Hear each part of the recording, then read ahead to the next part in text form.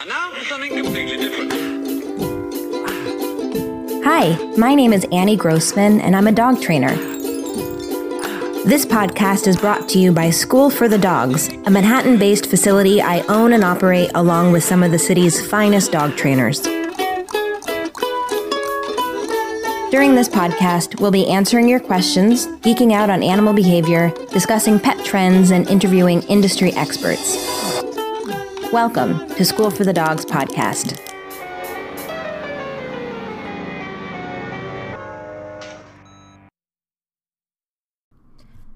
I recorded this episode a few weeks ago, and then I kind of hesitated about whether or not I should post it because it has to do with my family. And it's, it's tricky to talk about real live people, and I'm not eager to offend anyone or get into arguments. So after I recorded it, I thought, let's just let this one sit for a few weeks so that I can think about whether or not I want to go there. And, I decided that the beauty of the podcast as a medium is that you really have to show up and be interested in order to listen to a podcast at all. It takes some effort, and it's kind of, in a lot of cases, on at least this podcast, is like a one-way conversation where I get to sit alone in a room and tell you what I think about something. And if you disagree with me, if you think I'm a jerk, you don't have to keep listening, and you never have to listen again.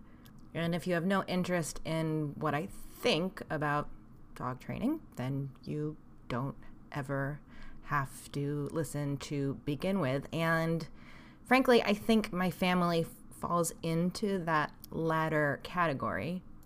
So I've really learned to bite my tongue when anything about dogs comes up in conversation when I am with many people in my family, because it's just not worth having an argument, even if it means suppressing my thoughts and feelings. It's worth it for the sake of having a relationship at all and maintaining some degree of peace.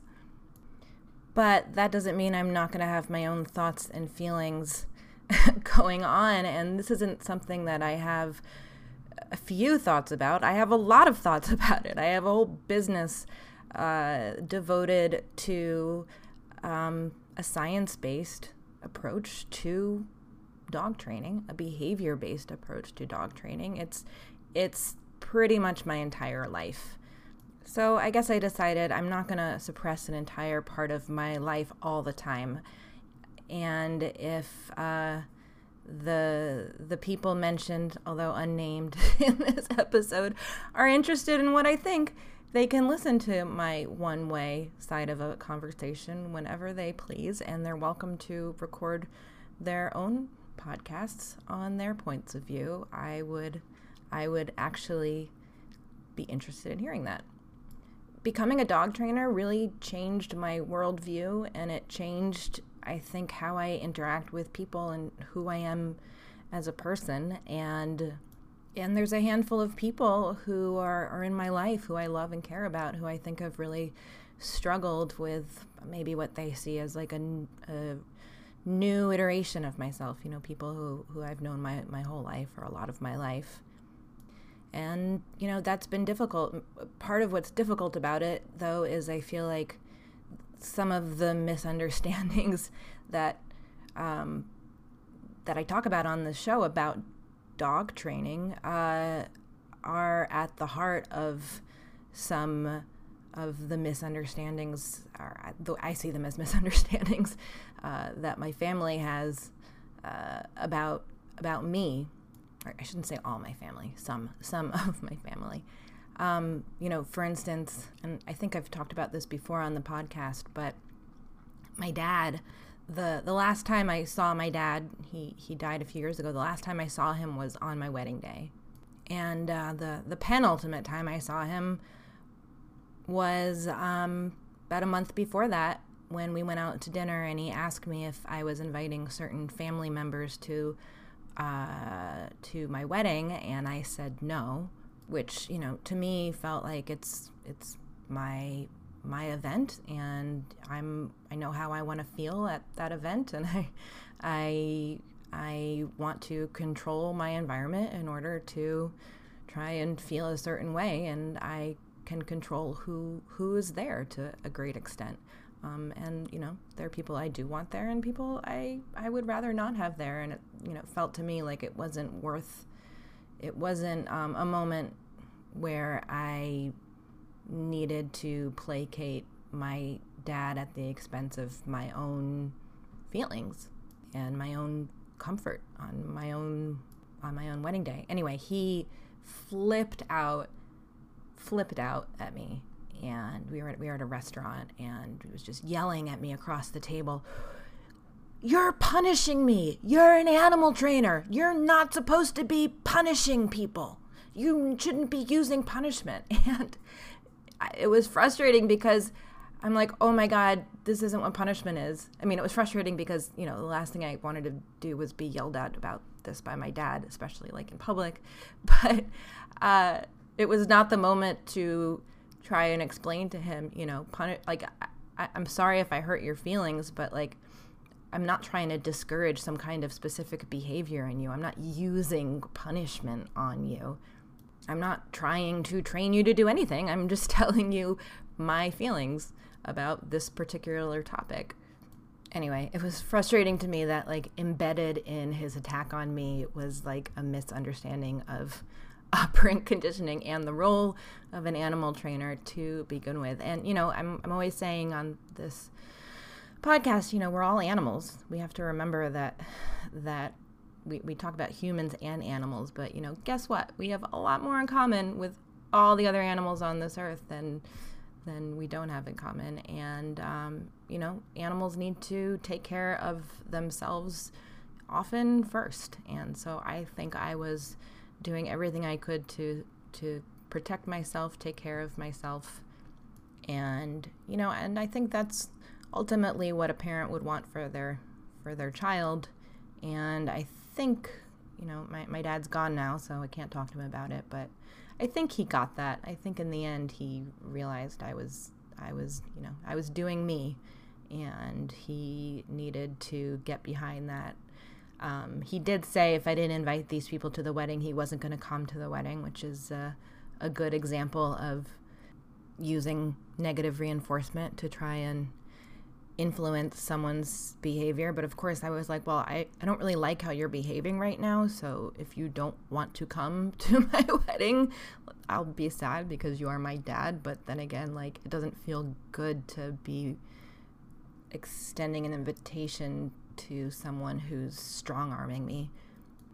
So anyway, if you are a member of my family and you do happen to be listening, I love you, and because I love you, I will keep keeping my mouth shut whenever the topic of dog behavior comes up, and I'm there, which is surprisingly often. I wish everybody would just not have a dog, I think, in the family, so that it wouldn't happen so much. Like, even at the rehearsal dinner for our wedding, I overheard one person in my family talking to another person in my family about how wonderful invisible fences are. And I just thought, like, really? Of all the topics in the world that could be discussed right here, right now, this is it? But it seems to, this stuff just comes up all the time somehow in my orbit, even when I'm not trying to be involved. Anyway, I've learned that I should keep my mouth shut on this topic when I'm with my family, but I'm not going to stop thinking my thoughts. And if you want to hear my thoughts, there are a lot of podcast episodes I've recorded that you could listen to. This one is maybe a good start.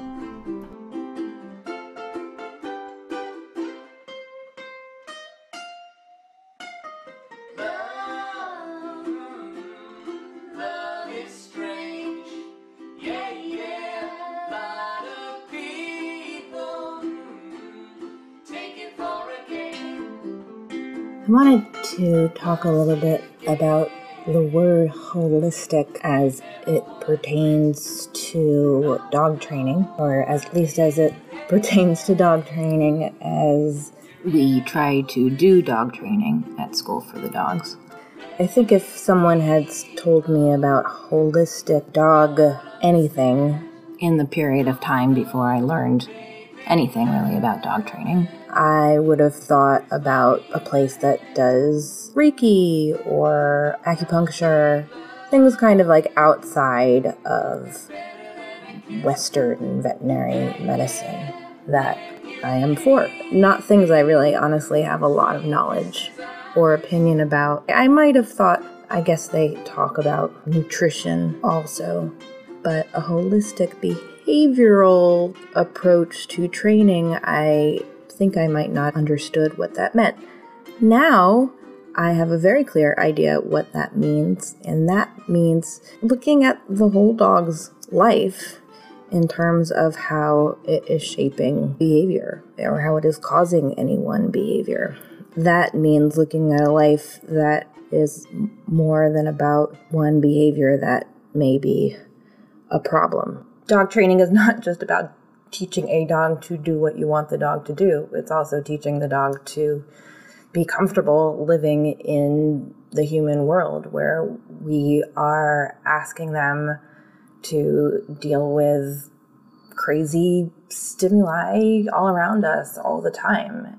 And we're asking them often to behave in ways that aren't necessarily natural to them, in ways that might not jive with the behaviors that they've developed in order to be so valuable to humans. We ask dogs to live in apartments, to be alone much of the day, or I'm thinking about things our clients have needed, or we ask them to be okay with living with other animals or living with children. We bred this species for millennia. They evolved in order to, we think, be good companions to us. Part of their evolutionary success had to do with probably things that humans value. They were probably less likely to survive and procreate. They engaged in behaviors that we were not into, and what behaviors were useful to us. Eating our garbage, alerting us to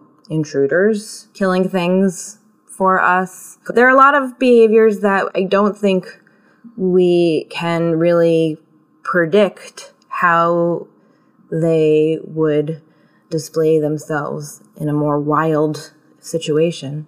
But I think that we can at least guess that there are a lot of behaviors that we don't like in dogs that are there because of the environments that we put them in. Again, we're usually the ones putting the dogs in the environment. I don't think that dogs really have a lot of agency about what home they wind up in, and that means that we have to do a good job at making sure we're working to help our dogs feel good about whatever the environment is.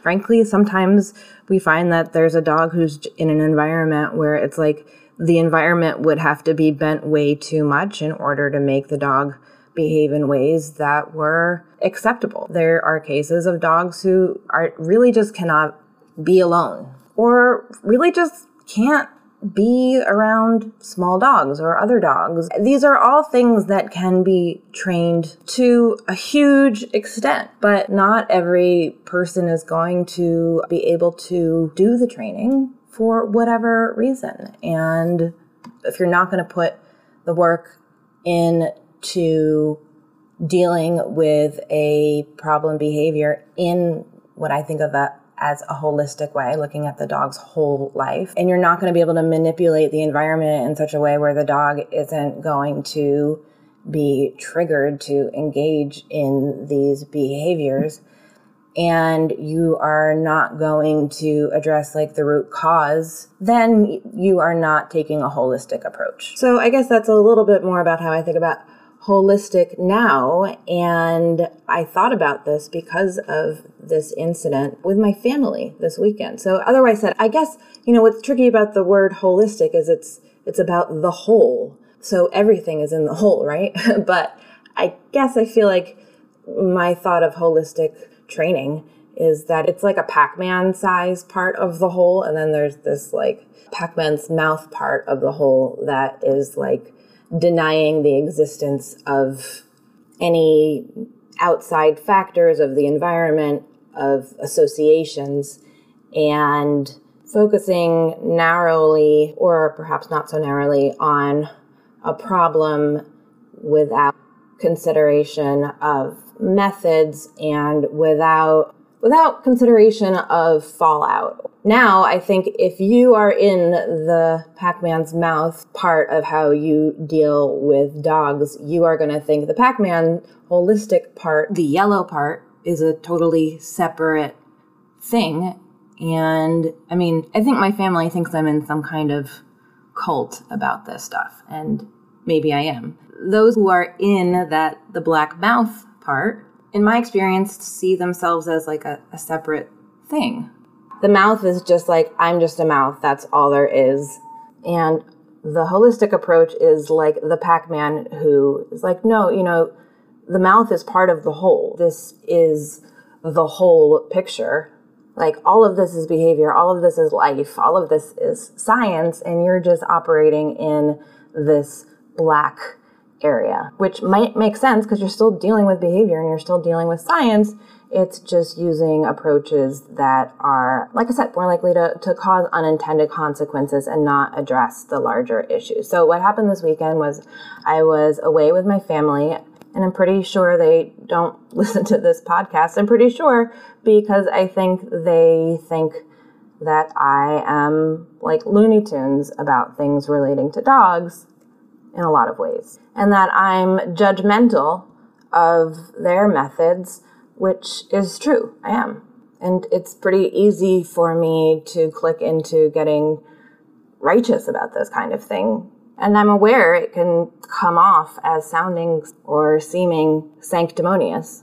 So I just don't say anything because I've been punished enough times for speaking my mind and not doing it in a way that was respectful enough of the people I was with. Because it feels, it's an emotionally charged thing that at this point has to do with like something that's so basic to who I am and who I want to be and who I try and be and who I want to be around, which is I want to lead a life where I am offering those I take care of the ability to offer their best behaviors or offer behaviors I want without me having to tell them what I want all the time. I want them making choices that are in line with the choices I want them to make. And this extends to myself. Like, I feel like it's a constant practice and a constant effort. How can I manipulate my environment in order to up the chances that I'm going to engage in behaviors that I like and that others are going to like, and that I'm going to feel good about being where I am and doing what I'm doing? How can I move towards a life where I'm feeling good about doing the things I'm doing and the things I'm doing are being reinforced in a way that's adequate to keep those behaviors happening, and not live a life where I'm driven by coercion and by force? To me, that's like the best version of life for myself and for my dog, my daughter, the beings that I put in my home.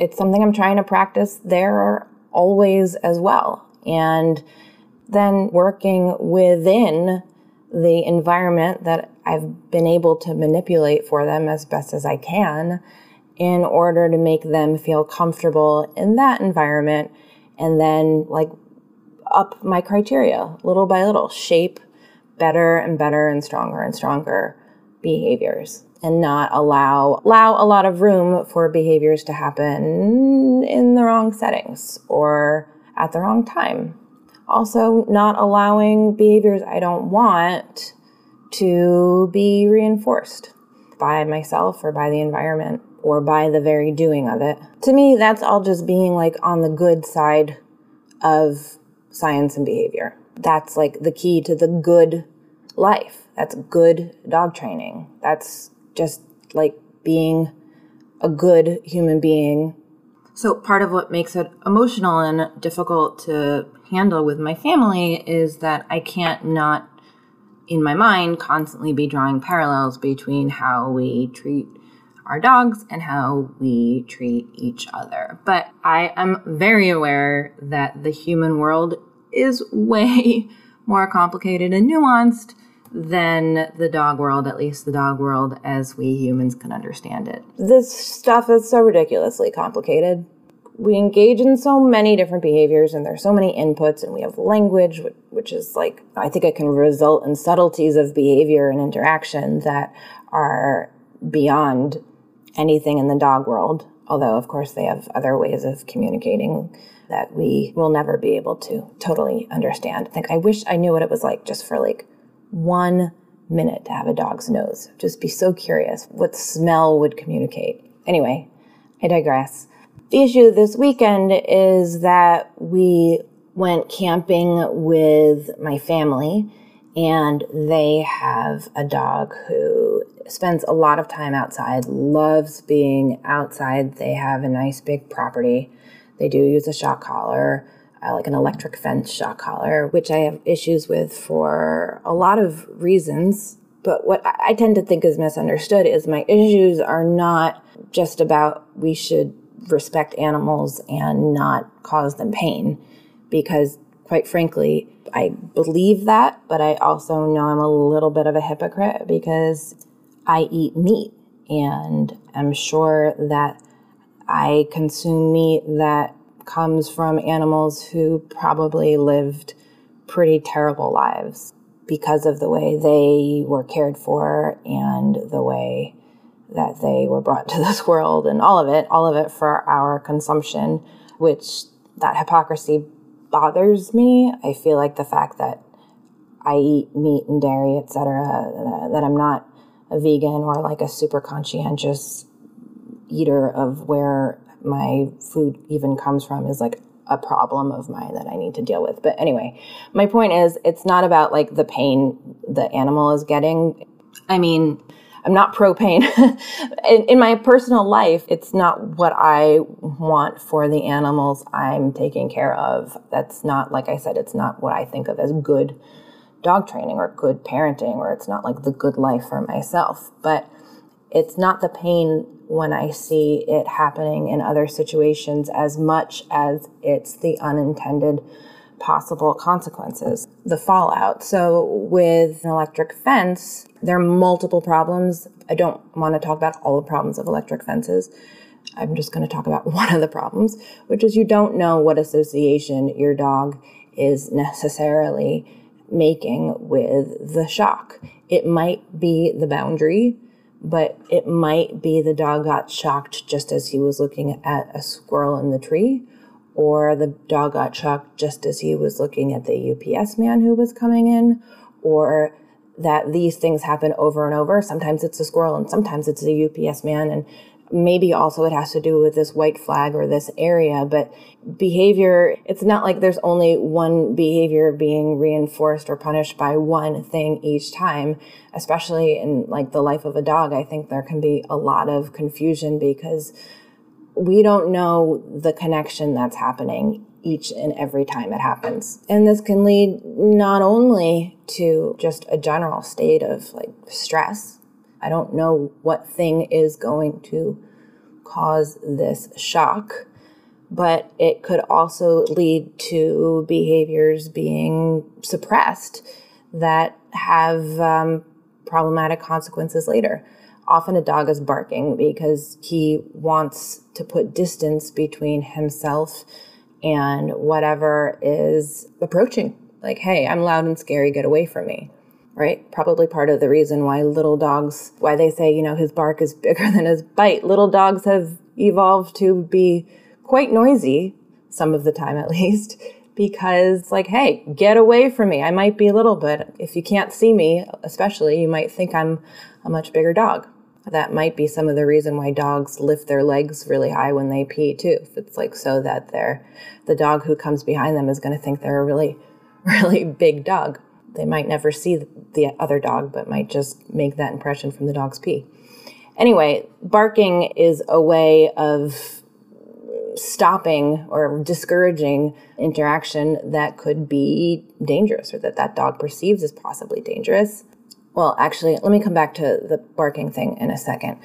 When we're talking about like an electric fence, which is what I was saying my family uses, the dog the barking might have something to do with it too, but I think often dogs then get aggressive about people or dogs or anything like entering into this space where they have been shocked. And even if the collar is off and the dog is not actually getting shocked, wearing the collar can sometimes still work for a dog, because I think they've made the association that the collar could possibly create this feeling that just wearing the collar, even when it isn't being triggered by anything, can be enough of a deterrent. Like the collar is not giving them a shock anymore, but the collar is still working because it's a deterrent because of the pretty bad associations with it.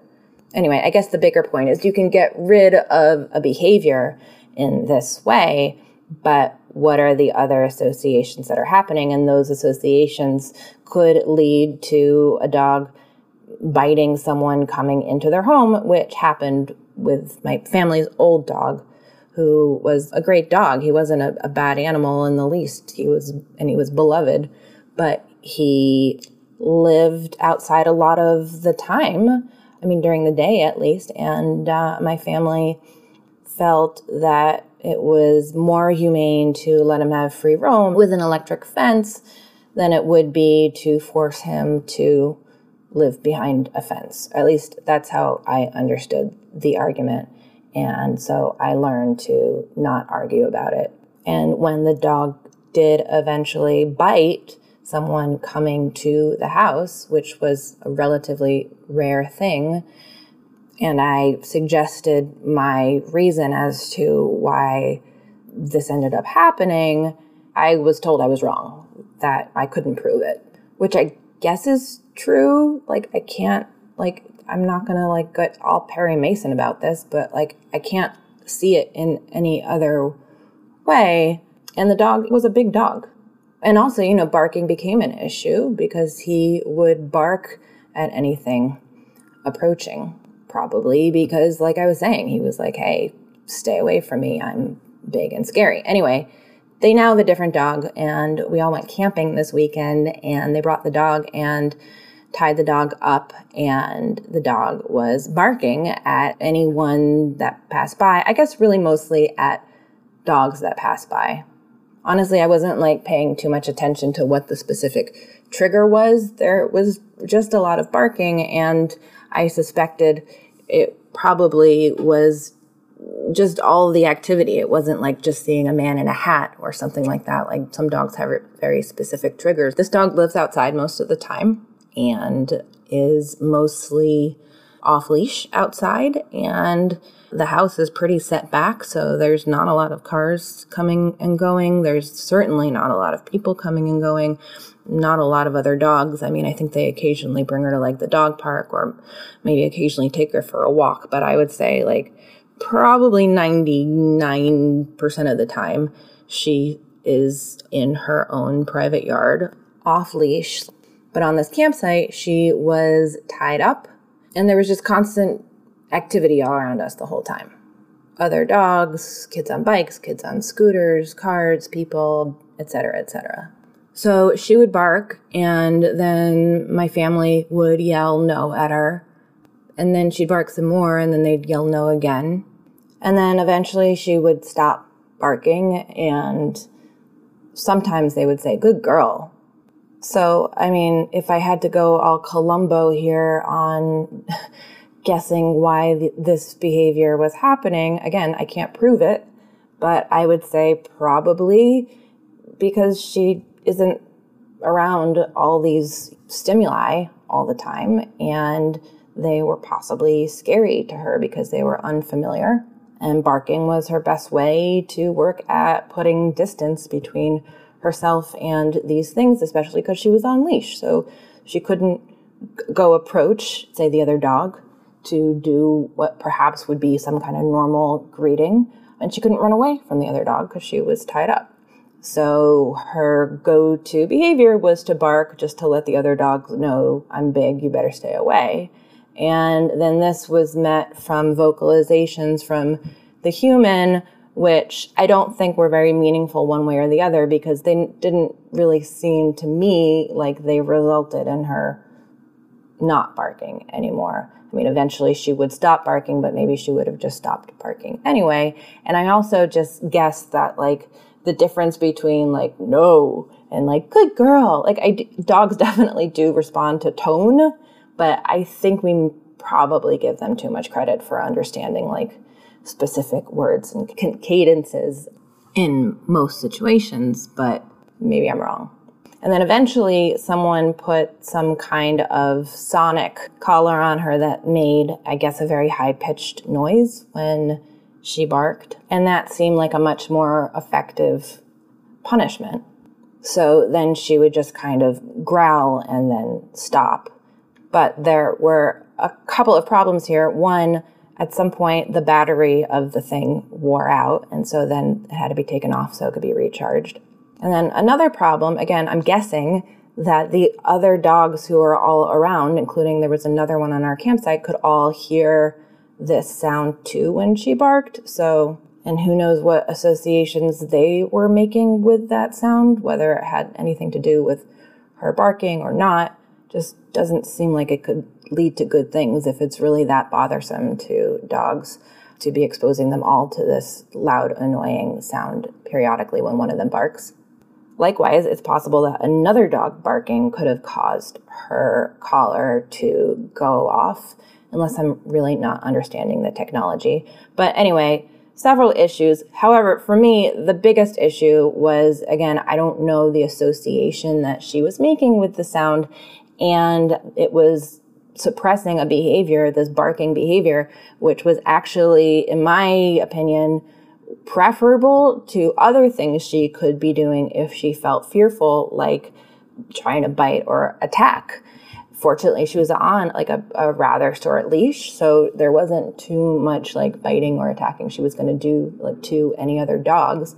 But I felt like it's possible that she could skip the barking, get away from me part of her stress sequence, and also maybe not even growl and just go towards like snapping, trying to bite anything that she was feeling anxious about, because that behavior had been not only punished, the barking behavior punished, but also the shock could have now been associated with any of the unusual things in her environment that she might have been perceiving as a threat. And there were kids running around near her, and that stressed me out. That possibility of her skipping the barking because that behavior had been punished and going straight towards any kind of attack due to a misguided association or redirecting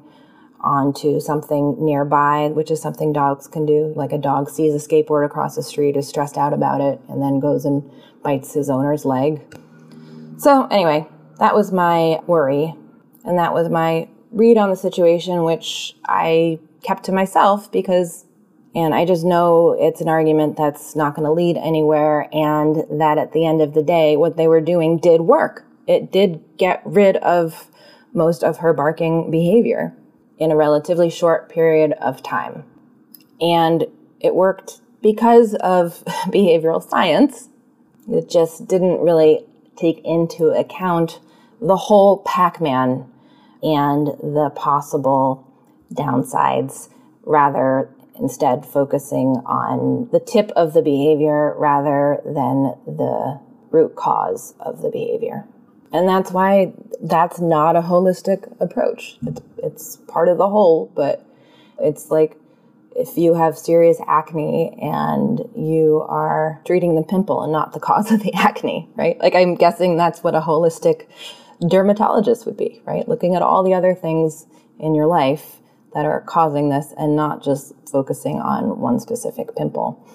I totally did not mean to bust out with a acne analogy here. So nothing happened. The dog didn't attack anybody. So their methods did the job. And as far as fallout, the dog is not in this situation that much. So the behaviors that she was engaging in, I think in her normal environment, are not an issue. And, I was talking to my husband about it, and he said, well, what would you suggest? And I thought, well, part of the reason I kept my mouth shut is because what I would suggest would be starting to work now on bringing the dog to a campsite next year. For this year, my suggestion probably would have been either don't bring the dog at all or configure some kind of setup within the campsite where she is going to be visually blocked from seeing all these things that seem to be triggering her to bark and generally be stressed out. And yes, ideally try and have her make good associations about all these different things coming at her. But frankly, I don't think the campsite was the moment to be doing that kind of work, partially because she's not a very food motivated dog. So like throwing hot dogs at her every time a skateboard goes by, I don't think it would have mattered much. And, for that reason, dogs who are motivated are often easier to train than dogs who aren't food motivated. It's one reason that usually dogs are easier to train than cats, is dogs are less picky than cats. You can absolutely use reward-based training to train dogs who are not super food motivated, but it can be harder. And dealing with a dog who is getting exposed to a whole bunch of things all at once during one period of time, I think is like trial by fire.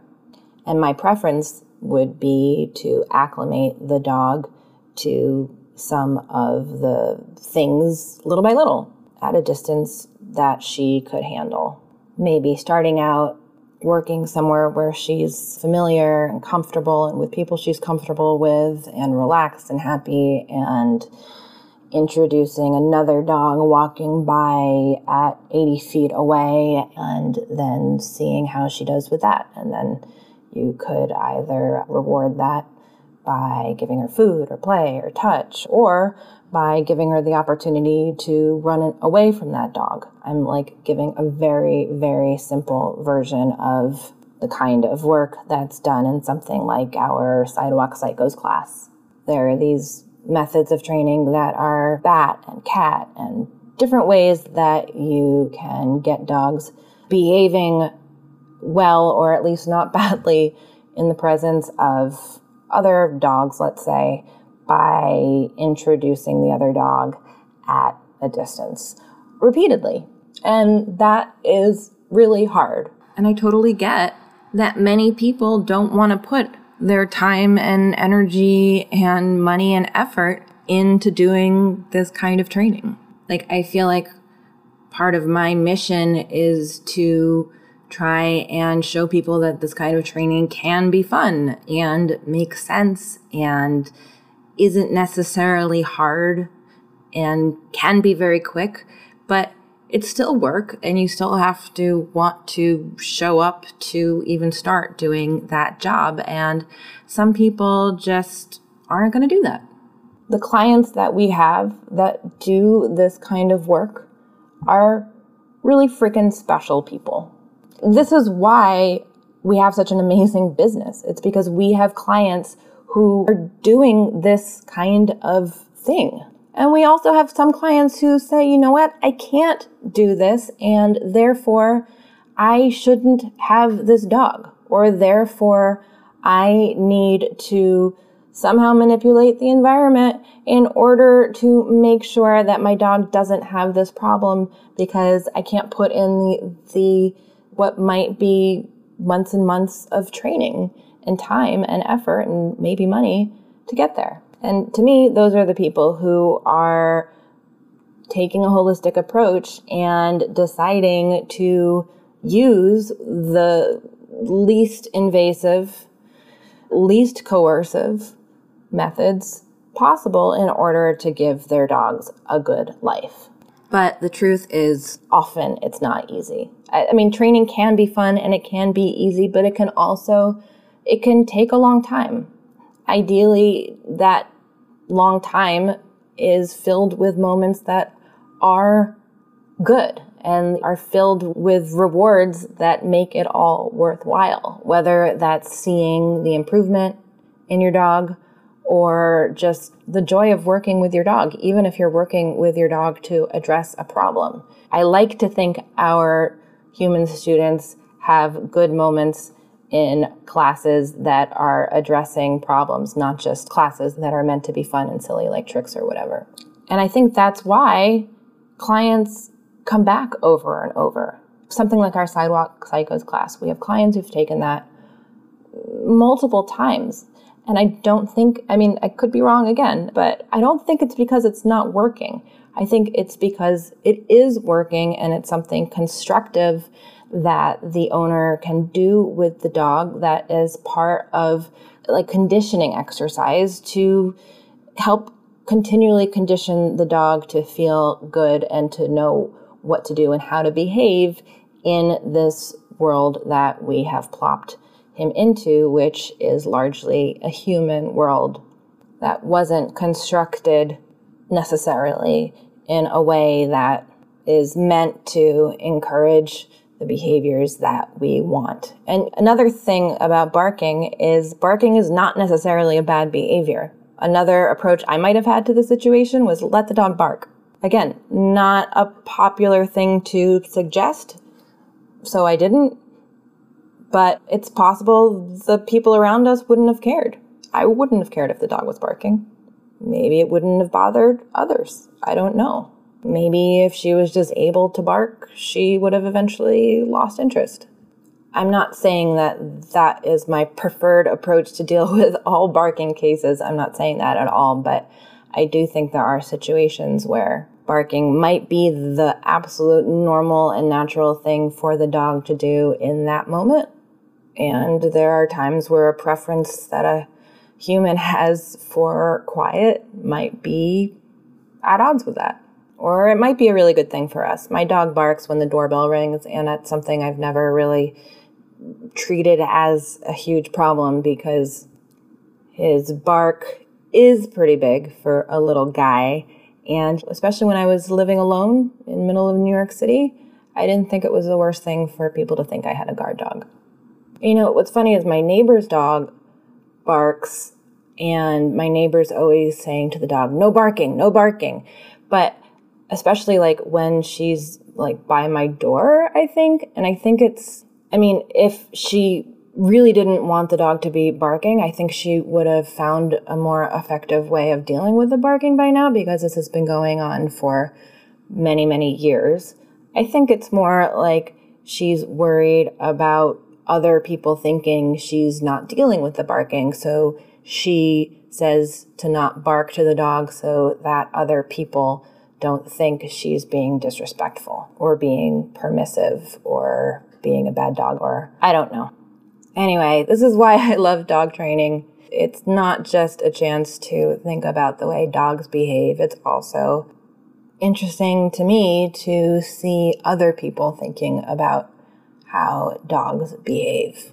And, I'm just really grateful to know so many dog owners who are living in that yellow part of the Pac-Man. Special thanks to my Tasmania-based friends Bill and Lizzie for their recording of Love is Strange. You can find them at youtube.com/toastgarden.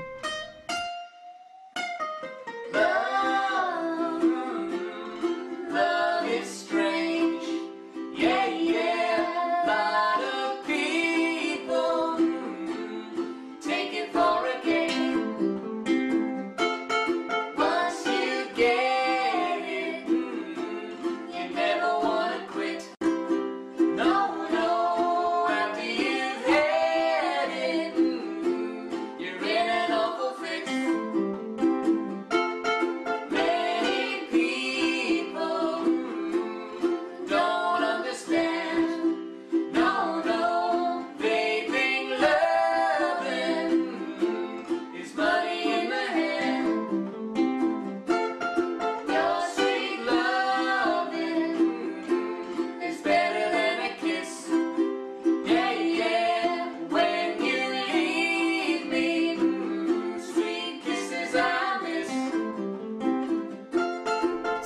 Dogs podcast is produced and edited by me with help from the wonderful Alex Chris.